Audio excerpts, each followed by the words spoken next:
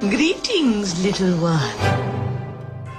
Are you a good witch or a bad witch? Bad witch? I'm not a witch, I'm your wife. What makes you think she's a witch? Well, she turned me into a newt. A newt? Wouldst thou like to live deliciously? Got better. Dost thou comprehend? Welcome to Real Magic, the podcast at the crossroads of real witchcraft and Hollywood magic, where paganism and the supernatural meet their reflections in movies and television, and where we talk about what real magical or life lessons we can learn from fictional witches from 100 years of moving pictures. I'll get you, my pretty, and your little dog, too. Hello there, witches and weirdos. Welcome to the Real Magic podcast. I'm your host, Jessica Mason, and thank you for joining me for another episode talking about our favorite witchy and magical movies.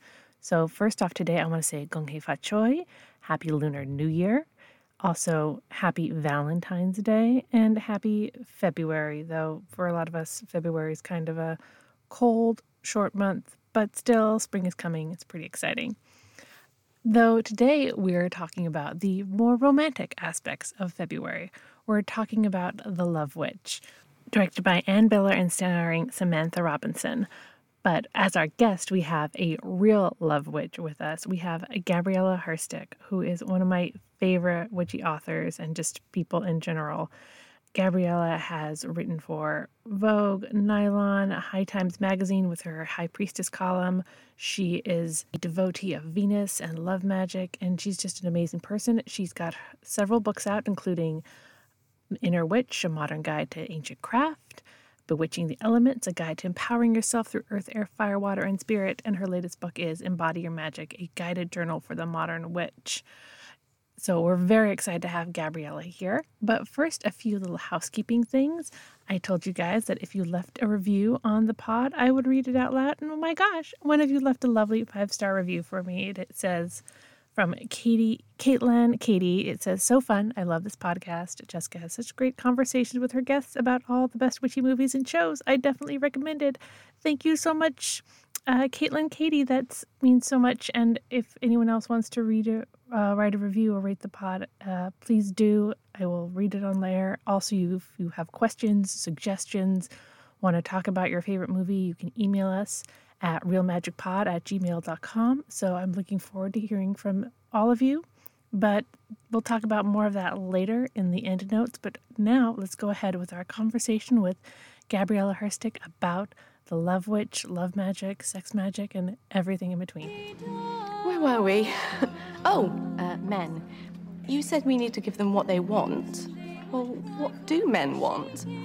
Just a pretty woman to love and to take care of them and to make them feel like a man and to give them total freedom in whatever they want to do or be.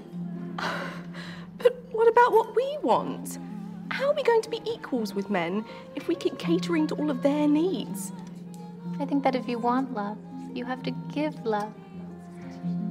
Giving men sex is a way of unlocking their love potential. You sound as if you've been brainwashed by the patriarchy. Your whole self-worth is wrapped up in pleasing a man. So welcome to the Real Magic podcast, Gabriela Herstik. Thank you so much for being with us. Yay, thank you for having me. So before we get into the Love Witch, I like to ask my guests, what was your favorite witchy or magical movie growing up that kind of made you believe in magic? Ooh, good question. Honestly, I feel like the first thing that comes to mind, I was a big fan of Tim Burton growing up, 90s Tim Burton, starting with Mars Attacks and then moving through Beetlejuice and even Sweeney Todd. But I feel like Lydia Dietz definitely had some witch vibes, even though she didn't use it. And there was definitely an element of supernatural fantasy that I really loved. And of course the looks and just everything about her. But I feel probably Morticia Addams. I feel the Addams family has always been in my life. And it's a movie that my parents both which is kind of rare as far as occult and magical related anything goes. And even though she doesn't really talk about it, I mean, grandmama does talk about like being descendant from somebody who was in the Salem witch trials at some point. But I just love her kind of macabre energy and like that kind of, I mean, there's definitely supernatural elements to that, and like magical elements, and casting spells was kind of a part of their behind the scenes stuff. I feel like, at least with grandmama. But I don't know. I mean, I like grew up on Harry Potter, so that's like super influential. But I fuck J.K. Rowling, honestly. Yeah, fuck J.K. Rowling. So that's all I'll say for that. But yeah, I feel like there's definitely like it was more subtle for me. And then obviously, like, I saw the Wizard of Oz, which I liked, but I wasn't like super into that. I feel like it was never like super about witches for me. I was just like more of like fantasy and just like liking macabre, otherworldly, supernatural things that like eventually bubbled over into like just witch territory, I guess.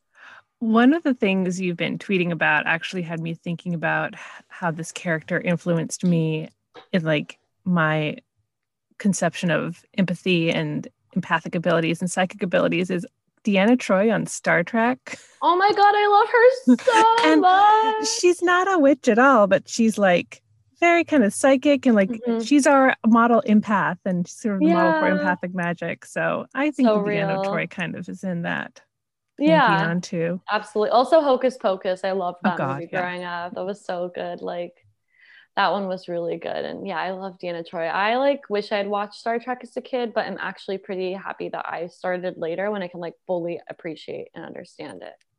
Yeah. But Deanna Troi's in my heart. Deanna Troi's in my heart, rather. Oh my God, she's the best. And there's also that great Star Trek episode where like Beverly falls in love with like a ghost, and it's like it's like Outlander but with an alien ghost. Real.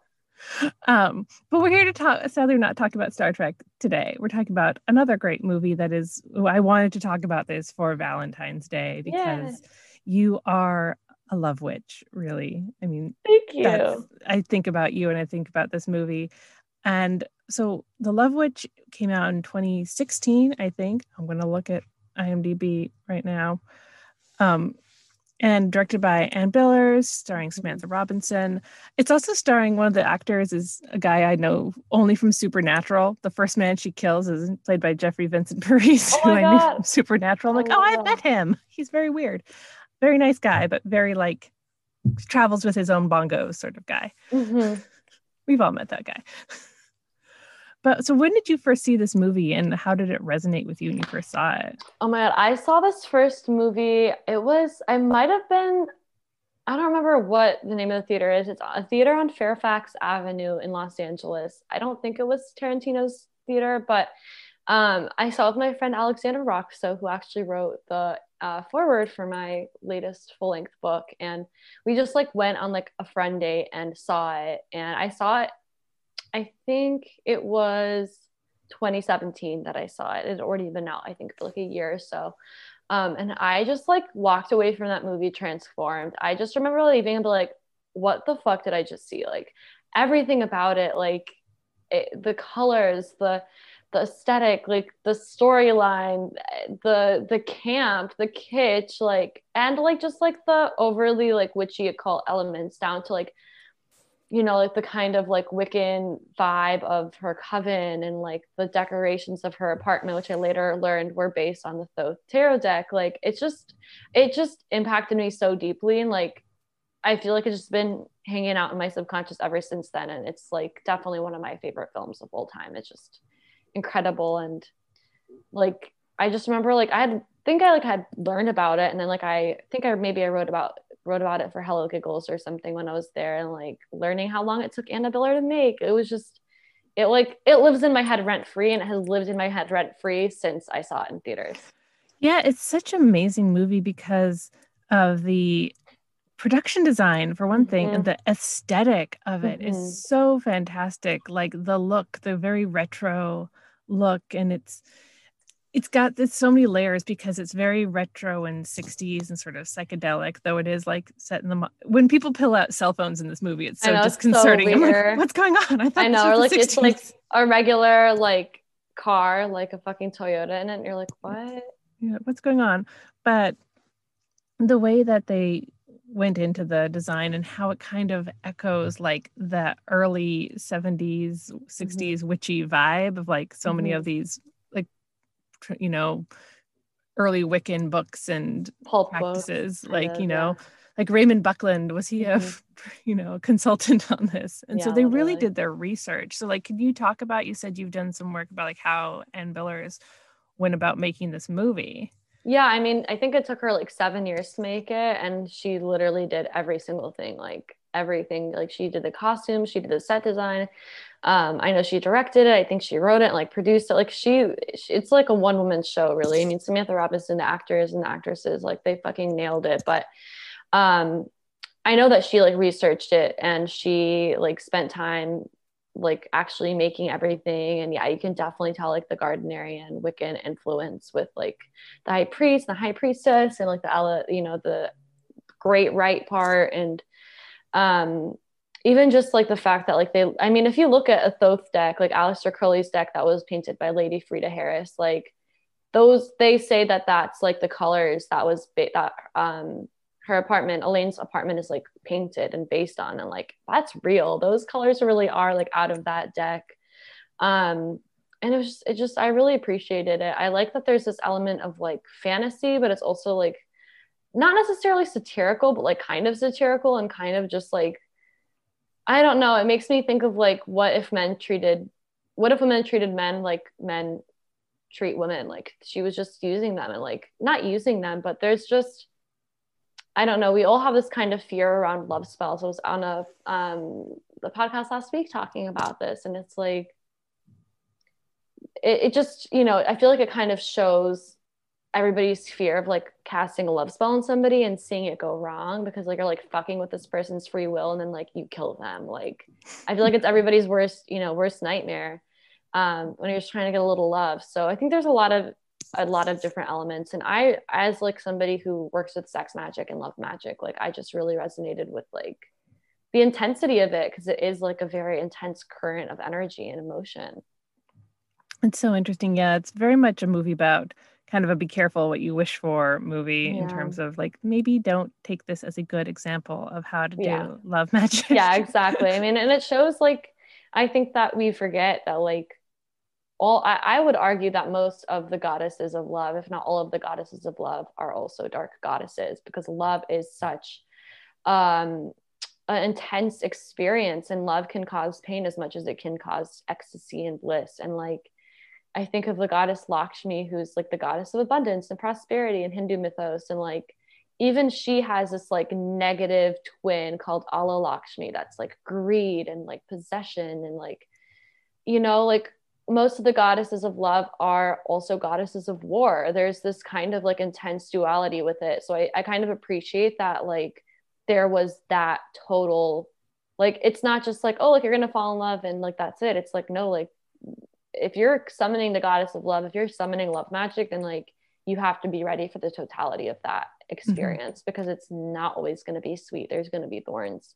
Well, if you look at like the Eros and Psyche myth, where like Aphrodite, she puts Psyche through, like she literally makes her go down to the underworld, and then she dies. I mean, like Aphrodite puts her through it, but it shows it's sort of about the transformative aspects of love, and and this movie is about what happens when you try and control people or try and bring love into your life when you're not maybe in the right headspace for it.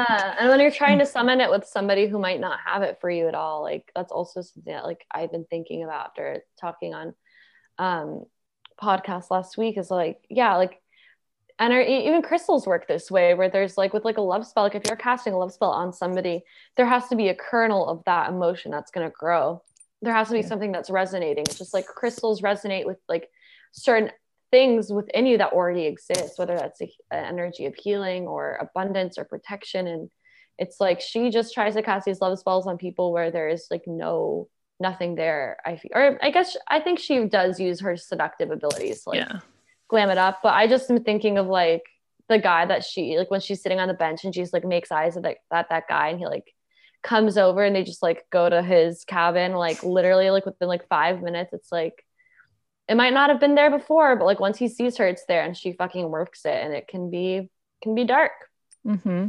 It's very much like a love spell is like you can't, no matter how much you water and fertilize something, if you don't have a seed there, nothing's going to grow. Yes, exactly. So you can't, yeah, that just doesn't work. And what she uses is in this movie is like, and for those who haven't seen this movie, spoiler alert for everything that happens in this movie, but she plays a character named Elaine who kind of moves to, I guess, Los Angeles area. It's like supposed to be in the Bay. I think it's supposed to be like Sacramento or something. Like it's like not quite the Bay, but it's like not LA. It's still very somewhere. So it just like reminds me of like very idyllic, like California in the 60s. Sort of. Exactly. It's even kind of got that like creepy, a bit of like Manson-y vibe to it. Mm-hmm. But she moves there after having probably killed her shitty husband. And she's just looking for love, and she's involved with a coven the coven actually seems pretty functional compared to her, like in terms of their like, even except for the creepy high priest. Yeah. But she ends up like ensnaring one guy with a love spell, and then he dies. Mm-hmm. And then she ends up seducing her friend's husband because he's just there. And then she ends up seducing and casting a spell on the police officer who's investigating her. And then everyone ends up sad and dead at the end because it is a horror movie. Mm-hmm. Though she's not dead at the end. It's sort of got this very open-ended, she's, killed the police officer, and she seems sort of shocked by that. But it's very much like she's in this vicious cycle of she wants love, and she uses love magic and sex magic to get it. But then once she has it, she just wants more because it's not actually fulfilling for her. Yes, that's a great way of putting it. And she puts herself in this role of like this perfect subservient woman who's looking for a hero and looking for love and just wants to cook dinner for these guys. And then she gets bored with them because that's boring, and those gender roles are boring. Mm-hmm. And so it's a really fascinating movie. It's interesting, like the podcast you're talking about that you were on earlier this week, I listened to it. It was great. Yay! It was That Witch Life, who yes. Friends, they're wonderful people, and hopefully I'm going to have them on soon. Courtney has called dibs on WandaVision, so yeah, that's awesome. But one of the things that struck me in those discussions, and that applies to this movie, is we think of love magic as something, casting spells to bring love to us, like money magic, but sex magic is a technique of magic. You don't really necessarily, so there's like love and sex magic are two very different. It's like cooking and soup, or they're both related, but they're not the same things. And so she uses sex magic to do love magic. And what do you think about like the interaction of those two things? Because I think that, well, I'll go into this later, but I think that we can think of those in different ways. Absolutely. I think I was having this conversation yesterday, actually. But I think that if you are somebody who likes masturbating or is sexual or has a high libido or like likes exploring sexuality, that sex magic can be really, really beneficial in every form of magic, really. Like, I think that it can be used in so many different ways, whether it's, it's like sex magic is like gasoline that can fuel other spells, whereas like love magic is like the actual like container that you can put sex magic in, like, or work with it. I don't know, that analogy didn't make any sense, but I think that if like you're asexual or if you're not really comfortable with your sexuality, like you can absolutely practice love magic and have very powerful experiences that suit whatever love means to you.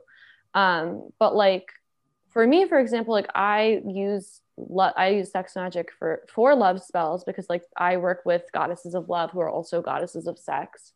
And just because that is something that I enjoy, that I like being connected with.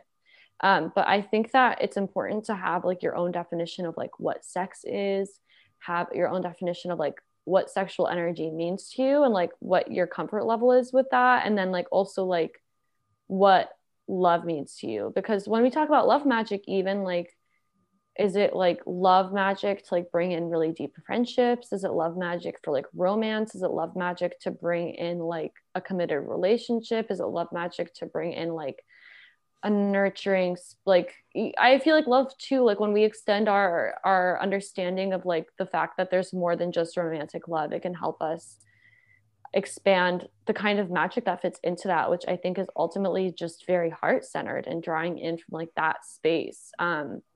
But I think that if you are looking to bring in any kind of love that also includes a sexual element and energy, then exploring love magic by yourself can help you more easily embody that and visualize that kind of relationship with somebody versus like plus a love spell. So like for me, like I, you know, like it's important that like whoever I am in relationship with eventually, like that we have similar desire sexually. So like I will incorporate like that kind of sex magic that reflects and mimics the kind of sex I want to be having into a love magic spell, because during a love magic spell I'm already going to be doing something through ritual that helps me embody the sort of love that I want to draw to me. So like by working with sex magic with a love spell or with love magic, then like you can just, I think that if you're doing something that you like, some kind of relationship that involves sex, it could be very powerful. But for me, like, because it's just like part of my devotional work with Goddess, and because it's just something that's important for me to explore, and because I have a lot of Scorpio, I guess, in my chart, like sex magic and love magic go hand in hand. But like that does not have to be how it is if that is not something that you're drawn to. But I also think that when we have really like knee-jerk reactions to something, especially around like sexuality, like it is invitation to safely dig deeper into why we're having those reactions, like whether that's doing that with a therapist or a journal or just like bookmarking it and like allowing it to be there. Because like sometimes, especially with like kinky stuff, having like a knee-jerk reaction is actually like it might be something you end up liking. So if like you're not comfortable with sex magic yet, there's no rush and there's no problem, but maybe one day you will be, and it'll be there for you. Yeah. I mean, when you look at like the idea of like the cone of power or other spells, like sex magic is the ultimate like raising energy and releasing it towards a goal. And like an orgasm can definitely be a really powerful way of raising that energy and releasing it. And I'm going to tell my mom not to listen to this episode because sometimes she listens to my podcast. But like, I definitely think that is a powerful kind of magic, and also can be a powerful devotional offering to whatever deity or spirit you're working with. But also it's sympathetic magic as well. It's like attracts like. And or also, you know, if you want to bring love into your life, be loving to yourself. If you want to bring sensuality to your life, bring sensuality to yourself. Exactly. But thinking about like how sex has that powerful energy, I was thinking about love magic as in like using the power of your love as energy as well. And, you know, our magic and our spells can come from deep emotion. And I'm a giant smushy romantic who thinks that there's nothing more powerful than love. And so like, and to actually bring in an example from fuck J.K. Rowling, but Harry Potter, like the most powerful spell that happens in that book is the protection his mother gives him because of her love, and how like I do protection spells for my house and my family all the time, and how the act of loving powers that spell. And so I think you can also think of love magic as magic that comes from our deep love for people too. I love that. I totally agree. And I think that embodying love and becoming that vessel for that current is like the most powerful love spell, more than like anything. So I love that. And I love that you cast protection spells for your family and house. That's so sweet. I did our first Bridget crosses for Embolic with my little girl. She didn't actually like make the Bridget cross. That was a bit too complicated for her, but she decided to like wind together some like wheat sheaves and grass. She's like, I'm making Bridget flowers. I'm like, cute. She's like, do you think Bridget will like them? I'm like, I'm sure she will. Yeah, so sweet. But it was like something made with like love and devotion for our family, and so we now have them in our house and our altars. And so I think that that's the most protective magic, is something that kind of comes from that love. So, that is kind of, again, in contrast to this movie where a lot of, I think, her magic that kind of goes wrong comes from a place of like weakness. And I don't think that Elaine in this movie has a lot of love or respect for herself. Because of the way shitty men have treated her. Yeah, she's looking for external validation and power, for sure. Yeah, and it's interesting. One of the things that they show in this movie is they have the Wiccan sort of inspired ceremony and rite that she goes to, not her initiation, when we can talk about that later, but the circle she goes to, and they're doing the charge of the goddess, which is one of my favorite pieces of witchy Wiccan writing. And they say, the all acts of love and pleasure are my rituals. But then they stop before the part of the charge it says, where the goddess is saying, I've been with you from the beginning and I'm there inside you. They don't get into that. And they don't get into the big point that you have to look inside yourself. And that really changes the whole meaning of the scene and what Elaine is getting from that, because she's only getting the whole love and pleasure are my rituals, and which is how she relates to spirit and magic. Yeah, I feel like she's not a very secular witch in a lot of ways. Even though she's I don't know. I'm she's into love magic and spells, but I'm I feel like goddess and her might not be on the best terms. She seems just very almost satanic in that way, where it's really just rooted in her own desires versus in connection with something larger than herself, some kind of godhead. Yeah, there's not a lot of there's a lot of goddess and god symbolism in this movie, but there's not actually a lot of relationship to divinity. She's more into the spell work and the aesthetics, which is fine. That's completely valid. But they do it is an interesting way of I don't know if Anne Billers is a pagan or a witch or a practitioner, but she definitely seems to be fascinated with the aesthetic of it all, especially the kind of retro version of it. Well, let's talk about that initiation scene, which is sort of probably for me the most uncomfortable scene, where for sure. She says she's been empowered by witchcraft and it's great for her, and she found witchcraft after this shitty marriage to this guy who was always telling her how awful and ugly and useless she was. And then she is initiated, and the initiation involves basically a rape. I think it's a rape, and that she doesn't seem to really want to consent to having sex with this high priest. Certainly, if you go to a coven and somebody tries to do that to you, run away as fast as you can. That is not an accurate portrayal of a healthy coven environment. No, not at all. But I do think it says something about the way that there are people in all communities, all religious communities, who will try and exploit women and say, oh, you will be more enlightened if you have sex with me. Yeah, exactly. I was just reading about that. It's just not. It's always it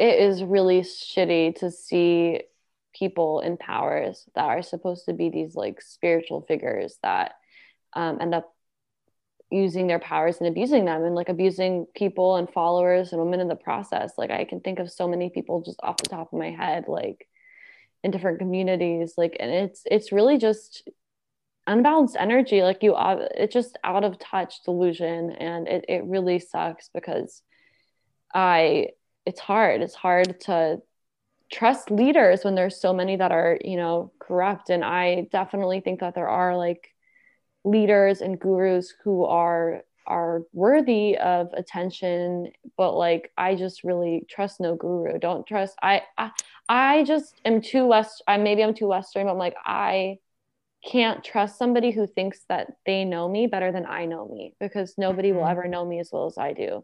Even if I'm not witnessing a part of myself, maybe anybody who's oh, but I know best for you because you don't know, it's dangerous. Yeah. And I know there's a lot of criticism, especially in these younger kids and the TikToks and the Hexing the Moon types, like against like the very early Wiccans, because they kind of see them as like dirty old men that just wanted everyone to be skyclad so they could have sex with their covenants. And that maybe was definitely the case, I'm sure, in some cases, but also you have to like look at early Wicca, especially in witchcraft in the mid 20th century, in the context of this was happening in like the 40s and 50s and 60s as part of the sexual revolution. And when people were being able to be skyclad in a ritual was maybe a reason to look at boobs, but it was also like a very subversive and powerful thing in like the 60s and 50s. And like so much of that came from Crowley, which was a reaction to Victorian times, which was like even worse and like very misogynistic. And you have to look at it in context. It's hard. And also like if you study like any form of like Western, like witchcraft, like Western esotericism, like you are going to be influenced by Gardner. You're going to be influenced by Crowley, like that's just because like that is like a big part of like what was adopted by other groups and like what came through that current. And like if you're studying any kind of Western occultism, like you're going to be influenced by the Golden Dawn and by Kabbalah. Like this is just how it is. Like, and I mean like I found witchcraft through Wicca, and like although I don't identify with it anymore, like there's a lot of parts of my practice that are still related to that, and like that it is what it is. Like you have to take everything in context, like you were saying, like no things change and evolve, and like I know that in 100 years people are going to be looking back on our times and having criticism, like that's just what it is. And I don't know, I can't imagine what people are going to say about this time. I'm tangent, like apparently having a side part is now a sign of being like an old millennial and all the Generation Z. I'm like, so really? Weird. Why do you hate side parts? You will never catch, this is as close as the middle part I'll get, and it's because half of my head is shaved off. So I'm just like, why are you, I don't know. Like you guys dress like nerds in the 90s, but like don't do it ironically. So like I don't trust your opinion. I have a side part because in high school, I was not the only, teen who had seen The Craft and was into witchy things. There's another girl who was into that who got real mad at me because I told the principal she was skipping class or something. I don't remember why she's mad at me, but she came at me at lunch with like craft scissors, like the kitty scissors, cut off a chunk of my hair to put a curse on me, and then got like my webbing between my thumb and hand. I still have a scar. She got suspended for like 2 weeks. That's really funny. Literally, there was a window from the principal's office and she was in front of the window. So, but that's why like I had to part my hair on the side in my sophomore year of college or high school, because I had this big hunk of hair. Oh my God! Off because this girl's trying to put a curse on me. She hexed herself, I'm sure, if she even did anything. Obviously, that karma, that energy was like, nope. Not good. Instant karma for her, because it was like instant. Like, and I had all my friends around me who were all like theater people, and they're like, "What the fuck?" Yelling. Yeah, I can imagine that. Yeah. So don't be that girl. But yet, it is interesting, we have these influences of Gardner and Crowley and the Golden Dawn, and like they're influenced by the Freemasons, and even in Wicca and witchcraft, which is very much feminist and about creating a space and empowering women, so many of like the powerful voices are male voices. Yeah. Even now, like some of the most, all the like, and I love some of these authors, but you look at like the top 10 witch books and there's 8 out of 10 are by men. And it's just, patriarchy is hell of a drug. It's a hard thing to get out from under.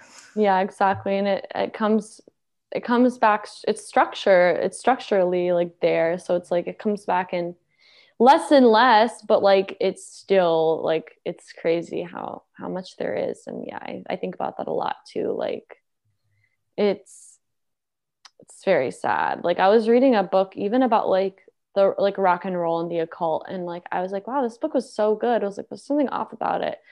And I was like, I think the only, like they mentioned a lot of occultists who were musicians, or opposite rather, musicians who were interested in the occult and who were practicing occultist And I think they like maybe mentioned Stevie Nicks, and that was it. There was no like woman that was like talked about very deeply at all. And I was like, sucks. Like, you know, like of course, like most, I mean, that was pretty good about not just being white dudes, but it's just like, and you know, like I say, this is like a white Jewish woman. Like I also have a lot of privilege in this space as an able-bodied person too. Like it sucks, but it's just like, yeah, it's like, how are the people we talk about like, oh man, even like the Rider-Waite deck, like no, Pamela Coleman Smith is the one that painted it. Like that's why I'm like, when I talk about the Thoth deck, I talk about Lady Frida Harris because she painted it. And like, you know, like I don't know, it sucks. It sucks to think about, but we're changing it, and there's going to be a variety of even more voices that aren't just even women, that are non-binary and that are trans. And I mean, trans people are, you know, that's not its own category, but like just it's a prevalence of, I feel like, cis dudes. So yeah, it's still a thing. And like this movie is very much about, it's sort of left open in this movie, I think, whether or not she is subverting all those patriarchal and like you know, assumed gender role structures, or whether or not she is like playing into it, and that's sort of her downfall. Yeah, is playing into those gender roles and like limiting herself, because she's very much a powerful woman and a powerful witch, but she's limiting herself to these like kind of lame dudes. For what, like none of these guys are really like the police officer is maybe kind of cute, but the other two guys are like sort of goobers. But I'm gay, so I will let other people tell me whether or not those guys are hot, but there are still some guys I find hot, but not these ones. But like it's very much like, it's so like they step into a Renaissance fair and it becomes even more dated. Yeah. And it's on like a horse, and there's like ha ha ha ha, like laughing, and this weird songs playing. I love that. And like it made me, that was rough to watch during the pandemic because it just made me miss Renaissance fair so much. I haven't gone to Renaissance fair in so long, and I miss it. I used to be in a madrigal group that would sing at Renaissance fair. Madrigals, also some of the dirtiest music, like because madrigals are all about sex and I love that banging, and all the fa la la la's are like the censor bars of the madrigal, like, oh, we went off to the barn, fa la la la la, and oh my god, so funny. I never knew that. Oh yeah, there's also a madrigal called Cuckoo's Nest, which is very dirty because a cuckoo's nest refers to a woman's, you know, happy parts. Sorry, that was a madrigal tangent. Musical history tangents are one of my specialties. But I love that scene though, because it's so beautiful, and like the way they mirror certain like tarot cards in there, and they have the Oak King and the Holly King stuff. And I was very worried watching it because I was afraid it was going to start going to the Wicker Man Midsommar thing. We're like, there's pagans, time for human sacrifice, because that's what pagans do. But I love the part. Do you have a favorite scene or a favorite like look or moment from this movie? I literally have like a whole file on my computer that's just like screenshots from this movie. So I definitely have like many favorite looks. I honestly like the beginning is like one of my favorite parts. Just like her driving with like this like incredible red look on, and like reaching into her like little red like shiny bag, and like pulling out like her tarot cards fall out, and she like grabs like the Three of Swords comes out, and like I love that part. But I really love the Renaissance fair too. That part is so fun, and like just like such like I'm like, I want to go to that fucking summer solstice celebration. Like that is where I want to be. I love when she's like stripping for her friend's husband, and she's like in like that like I think she's like wearing like black, and like she's like in like this like nude lingerie. Like I feel like every look is great, but I don't know, there's a lot. I'm gonna look on let me see if I can find my screenshots. But yeah, it's my answer for right now.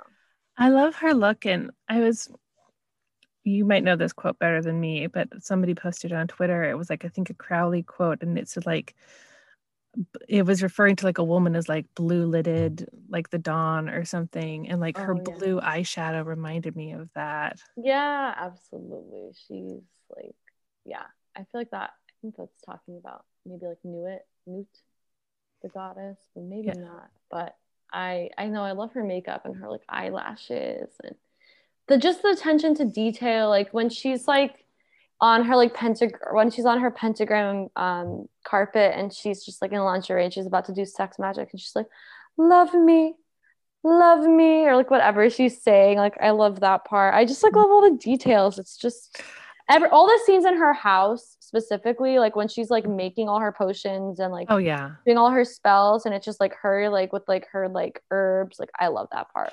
I think every witch wants that apartment and that beautiful like wall of herbs and a beautiful book of shadows that's like hand calligraphed. Yeah, exactly. And rather than like, you know, what most of our book of shadows look like, which is just like scrawled in crayon and coffee spill here and this part caught on fire. I actually haven't caught my book of shadows on fire. I have caught my carpet on fire doing spells. So that if I had, I've almost done that. I have wood floors now, thank God. But oh my gosh, I've gotten wax on carpet, set my fire alarm off, like almost gotten things started on fire. But are you really a witch if you haven't caught your hair on fire at some point? Right. I think I've lit my fake nail on fire before. So I've lit my real nail on fire. Oof. They don't burn very fast, so it's fine. Yeah. Hair burns very fast, I'm sure. Never fun. I love that. It's so interesting to me that she wears a wig on top of her black. I know. The volume. I get it. But like it's so interesting because there's so much like artifice to her look. Yeah. And I love the scene where she's like dancing for the first dude. And she like pulls open her coat and it's got the rainbow. Technicolor. The rainbow for you. I know. And then it's like the house, like the kind of like acidy trip moments of like the different colors because he's on some drugs. Something. Again, non-consensual magic or non-consensual hallucinogens, not a good thing. Not a good vibe for good sex or good magic. Agreed. Or just any kind of good relationship. Just don't do things to your friends unconsensually. Like, just don't. Yeah, this movie is a really good lesson about consent and how to not go about doing things without consent. Because, you know, you talked about earlier about sex magic as like with masturbation, and in another book that you recommended, Sacred Kink, they talk about sex magic and whether or not when you're doing sex magic with a partner, you need to get consent for that. Yeah, absolutely. Like, don't, you know, you have to be on the same page with someone. Yeah. Like, don't use that moment without talking to them about it, even if it's like, you know, a person who is not in the craft. Like, you need to sort of talk about those things. Yeah, because you know, and it's like, it's layered because it's like, well, what if I just like think about something as I come? Like, it's not that big of a deal. But also it's like, if you actually want it to be a powerful experience, like this person at least needs to just like be aware of what's going on. Like, it's just, just consent. And like, you know, like some people like Crowley, like, are like, you don't have to, the person shouldn't be a trained occultist, or they shouldn't be a trained occultist. They should just be somebody who like you're able to like have sex with and do freaky things with. And like, I think that's up to everybody's discretion. Like, I get it, I guess. Like, I just am in the camp of like, 99% of my sex magic has been solo, and I'm like, it's just easier and more powerful and like less distracting almost. But I think it's so important to get consent. Like, it's just, don't you want like your magic to be like as like aligned as possible? Because I feel like having that like not communicated is just gonna like affect the energy and like the trust that's there. Yeah, absolutely. It's sort of, you know, it's a fly in the ointment. It's, you know, it's something that is not the right. You want to have as much energy resonating with it as possible, and you maybe want that other person's energy resonating on the same frequency. Yeah. And so, and I definitely think that what, you know, it's sort of implied in this movie that when she's having sex with these guys, she's using that as like to further, you know, ensnare them. And once she's got them, she's just like, oh, well, I don't need you anymore. I'm going to move on next, because that actually doesn't create any fulfilling relationship for her. Yeah, exactly. There's also a lot in this movie kind of about like the local prejudice against the witches that have moved in. It's such an interesting kind of take on, you know, witch trials and the way that, you know, his consultant, you know, talks about witches and witch bottles and all that. He says he names some Sabbath and he says it wrong, like, and I don't know if that was intentional, but I don't remember which part that was. He probably says like Samhain, which is my favorite. Yeah, I think you're right. Oh my god, yeah, it's like, what, bro? Like, we all know it's Samhain. Like, even if that's wrong, like, that's, yeah, you're right. But yeah, it's like I wonder if that was intentional to say like, no, this guy doesn't get it. This is, you know, the old patriarchal perception of witchcraft. Yeah, disguised in a different outfit. Yeah, that guy. What do you think about the witch bottle stuff? I thought that was really interesting watching this movie because it is one of the kind of, it gets into some of the, you know, can be grosser aspects of I love it. I'm like, yeah, use your tampons and use your pee. Like, especially, I mean, that, like, the magic it goes along with, I don't really fuck with. Like, no, I don't think you should give somebody hallucinogenic herbs in a drink and surprise them and then like fuck them and then like send them into like psychosis and then kill them and then do a witch's bottle for protection. Like, not a good idea. But like, I don't know, I'm like, I think there is power in the subversive, and I think that it can't be, it's like, it has to have a purpose behind it. Like, what is this empowering, and why are you using these things? Like, what is the point? It can't be just that. But like, I've definitely used period blood and spells, and if, you know, like, I get it. I think it's kind of fun, but like, again, don't kill your boo and then try to fucking protect yourself. Yeah, not great. That's sort of, to do it the other way. Yeah, just don't like. Yeah, there's certainly, you know, people can debate about baneful magic and that sort of thing, but I'm gonna be controversial here and say, like, don't kill people during your magic. Right? I'm gonna take a hard stance there. Yeah, me too. No felonies. Yeah, the only kind of deaths we support are little deaths, and those are but also consensual. So yes, that's not the same thing. I think the funniest part in the movie for me is when like the police officers are like, "What's that thing in the bottle?" Because they've never seen a tampon. Oh, it's so funny. Like, I don't think I ever caught that. That was like the joke I was making. Yeah, they're like, "Oh, what's that?" Huh.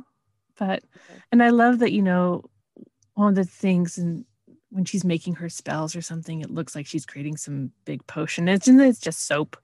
Yeah, right. So funny. I love it. Like she has like a whole like alchemical set, like alchemy set up, and it's like, nope, not really using it at all. But I love it. I love it. So pretty. I don't even care. I'm like, I love how it looks. I don't care what she's doing. Yeah, it's just pretty, and she looks so beautiful doing it, and her beautiful wig, and she's got like the hair bra going basically, which I've got now because I haven't cut my hair during the pandemic. Same. It was a great year for people who were trying to grow out their hair. Yeah, I finally grew out my bangs because yay, it's like, okay, those aren't. I'm not gonna be. I did not cut my own bangs in quarantine. Yeah. I can't rock bangs even if I wanted to, which is a blessing. Yeah. One time I was, speaking of consent, I was given bangs non-consensually. Like, I got a haircut and suddenly this guy just cut bangs. I'm like, bangs are a big life choice. Like, that's horrible. That's not okay. I'm like, dude, don't. All right, well, I have bangs now. They look fine, but I didn't ask for bangs. That's so, I would never go to that hairstylist again. No, I didn't. I never went back to that salon. So what do you think, like, how this movie's not too old, but I feel like it's really become more and more of like a cult classic, especially among witches. And like, how do you think it's influenced witches and the witchcraft and pagan community? Because I think, especially now, like a lot of like the Instagram witchery is about like hashtag the aesthetic. And this is such an aesthetic movie. I feel like it's inspired a lot of us aesthetically. It's inspired, I think, a lot of people to like I am in the camp that like obviously buying stuff to to find like validation and fulfillment and like to go through like that kind of consumerist capitalistic lens of like, I'm going to buy stuff, so I'm going to feel good about myself. Obviously, that's not good.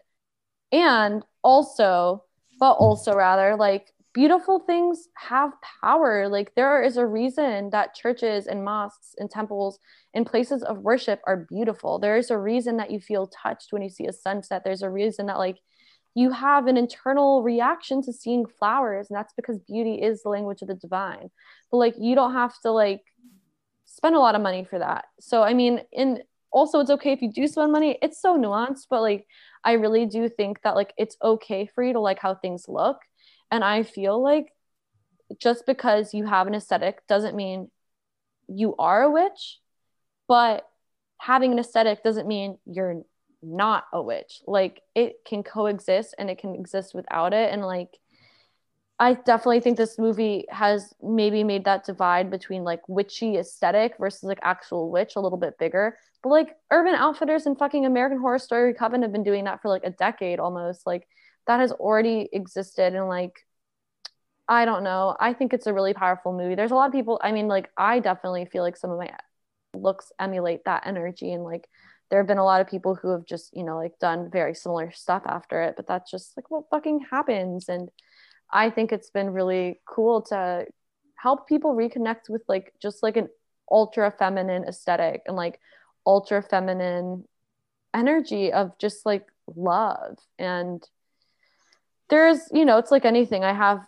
mixed opinions about the witchy aesthetic versus like actual witchcraft, but like if people saw the Love Witch and then like the aesthetic and then get into witchcraft, like fuck yeah, welcome. Like, that's, I don't have any issues with that at all. However you come to it. Yeah, that's welcome. Great. Yeah. Exactly. And I love that it sort of kind of goes in basically glamour magic is what she's doing. Yeah, me too. I love it. I know you talk about glamour magic and you're a very glamorous person. And I think that like beauty or creating something beautiful can be an offering. It can be an act of magic, an act of empowerment. And whether or not you're being beautiful to attract someone or just beautiful for yourself. And especially this last year, I haven't been able to be beautiful for anyone. I mean, my wife and me, that's about it. Oh, that's so sweet. Or my daughter will be like, Mom, you put on pants. You look so pretty. Oh, yeah. Like, I feel like that's the thing too. Like, you don't have to use glamour magic but for anybody but yourself, but transforming yourself from the outside in is an act of alchemy. Like, you are creating something that wasn't there. And I definitely see it as a tool of devotion, and both to yourself and to your like flesh vessel and to like, you know, whatever higher power you believe in, but like also like, especially if you work with like a goddess, like that glamour and like luxury and, you know, a lot of the goddesses of love too, like, or art, or, you know, like that is part of it. So I definitely love that she had that kind of like glamour magic, fashion magic, alchemy energy to it, especially as like a glamour witch. It was like very validating to see it so beautifully explored. And at a point in our culture when like loving yourself and believing that you're beautiful and saying like, hey, hell yeah, I'm hot is still controversial, and that's still subversive, because we're still told that like our beauty and our desirability doesn't rest with us. It has to be an outside perspective. Like there's, you know, a saying like, if you know you have a nude painting of a woman and you can call it desire, but if you put a mirror in your hand, you call it vanity. It's like, no, we can, like, the person you have to love the most is yourself. And that includes finding yourself beautiful and loving your body and honoring it. Yeah. That's why I say, like, that's why I've been really like into the idea of self-lust, because it's like, especially if you're looking to like have like a sexy, loving relationship with other people, like, why wouldn't I have those feelings towards myself as well? Like, there's nothing wrong with that. And like having those desires, feelings to yourself, like that's such like a potent energy that you can like transmute and alchemize for other purposes. And I just, it's, you know, like it's like soon as a woman gets confident, it's ego. It's like, why can't I just be confident? Like, you know, like if you want to have a good time being sexy, you need to be confident. Like confidence is the sexiest thing.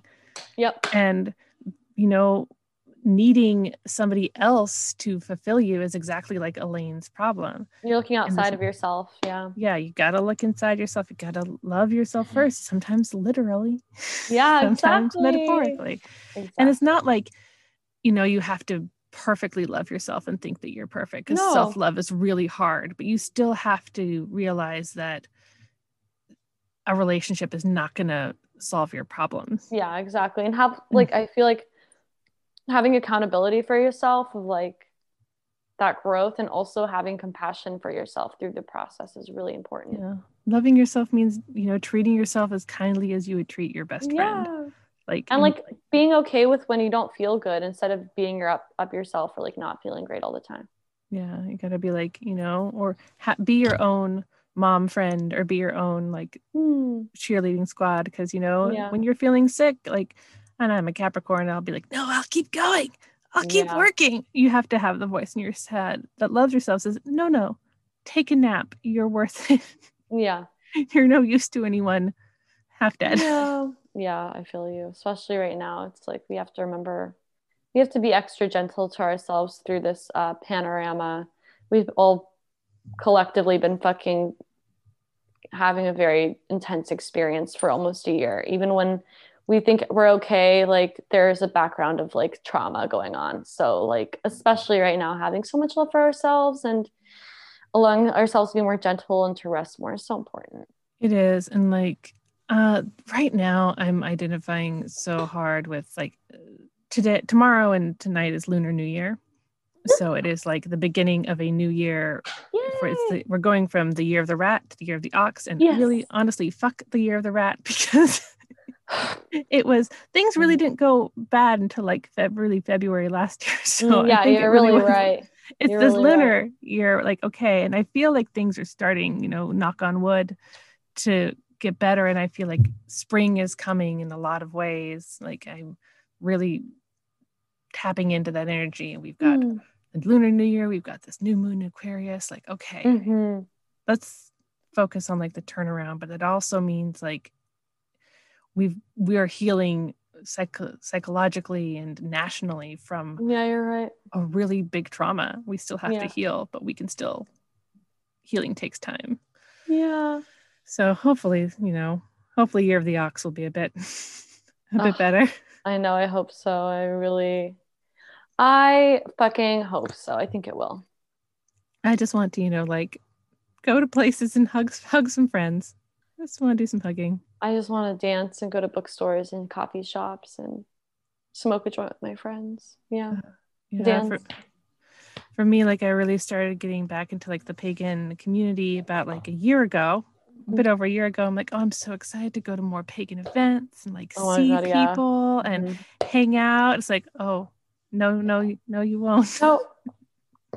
You have to start a podcast so that you can talk to other people. I love it. That's innovative. Which has been great. I get to sit in my closet and talk for an hour with awesome people like you. So, thank you. Do you have anything else you want to say about this movie, about why you love it or why it resonates, or any final thoughts? Or I just want to give a shout out to Anna Biller and Samantha Robinson, because they are a fucking dream team. If it wasn't for them, Anna's vision, I just so admire. I'm so excited for the Bluebeard movie she's going to be doing eventually. And oh, that sounds cool. I think Samantha Robinson as my friend, my roommate, Miranda says, she ate it. She fucking killed it. She literally was made for that role, and she's so beautiful. And I like that it is a movie that it has an edge. I like that it is a sword that is sharp. I like that it is subversive, and it is raw and just so beautiful. It's never gotten old. I watch it regularly, and it's one of my favorite films of all time. I'm so glad that I got to experience it in this life. I have so much love for her. She's incredible. Yeah, I think she's truly an artist, and I can't wait to see what she does. And agreed. I hope that this film has gotten since its release, it's become more and more popular and more of a cult sort of hit. So I hope that means that she can continue to do good work and get more attention, because like this is just like the beginning of a career and the beginning of a vision, and I think both of them are really fantastic. And I hope that Anna continues to do stuff with her own voice without compromising, which it seems like she's doing. Like I think that's part of the reason it was so powerful. Like you can tell it was like her vision. There's, you know, she's not listening to any men or people that are like, no, you should tone it down, you should do this, you should do this. Like I just really admire that as well. Yeah, it's like the beauty of independent film, and hope that she keeps doing it. So for those of us or those people listening who want to find you on the internet, where can we find you? And you have so many wonderful books out, by the way. I love your work. I have been diving into Bewitching the Elements. Sorry, I just it's okay. Don't worry. I forget my own titles all the time, so don't worry about it. I love the way that you talk about the elements in that book. I really want to. I have not gotten it yet because I have a to be read pile about this big. So I'm telling myself I can't get any other books till I read the 7 I have. But I embody your magic again on that Witch Life podcast, and I'm like, oh yes, everyone was talking about. I'm like, oh, I want to do that. I want to do the tarot spreads, and I want to. Also, I have about 8 journals too, because I'm like, I need a journal for this, and I need a journal for tarot, and I love a journal. But you can find me on Instagram and Twitter. It's Gabby Herstik, GabyHerstik, and then my website is GabrielaHerstik.com, GabrielaHerstik.com, and I have links to all my books there. Inner Witch, A Modern Guide to the Ancient Craft, Bewitching the Elements, A Guide to Empowering Yourself Through Earth, Air, Fire, Water, and Spirit, and then Embody Your Magic, A Guided Journal for the Modern Witch. And they're all sold like wherever you buy your books. Support your local bookstores. If you're in LA, you can order them from Echo Park, or from Stories in Echo Park, and then Skylight and Los Feliz Village, which are my favorite bookstores in LA. If you're in Portland, order them from Powell's Books, which is my favorite bookstore, and they're the biggest bookstore, I think, definitely the biggest bookstore west of the Mississippi. So, I love that. Oh, if you ever come to Portland, I'll take you to Powell's. I've been there once, but it wasn't for long enough, and I'm excited to go back and like see my books there. So and they're beautiful books, and you're working on a book about the goddess that I'm so excited to hear about. Excited. It's going to be really good. I'm turning it in this year. It'll be out next spring. So I'm very nervous and excited and all the feelings. When you have ARCs, get me one and I'll review it, because I can't wait, because there's still, I don't think there are enough goddess books out there, because the goddess is amazing, and we need to shout her glory from the rooftops, because she's awesome. Yes, I couldn't agree more. And that's literally what I hope to do with this book. Awesome. Well, thank you so much for joining me and coming on. Thank you so much for having me.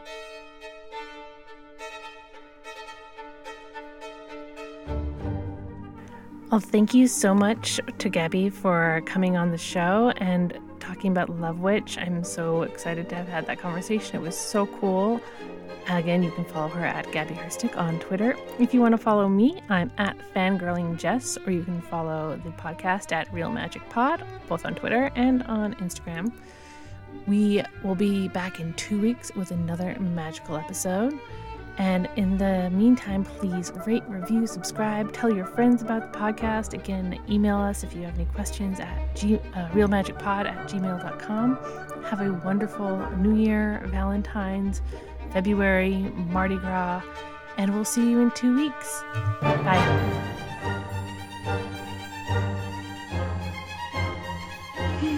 Goodbye. Bye-bye. Goodbye, cruel world. Bye-bye. Goodbye to life. Bye-bye. Goodbye. Goodbye. Goodbye to all.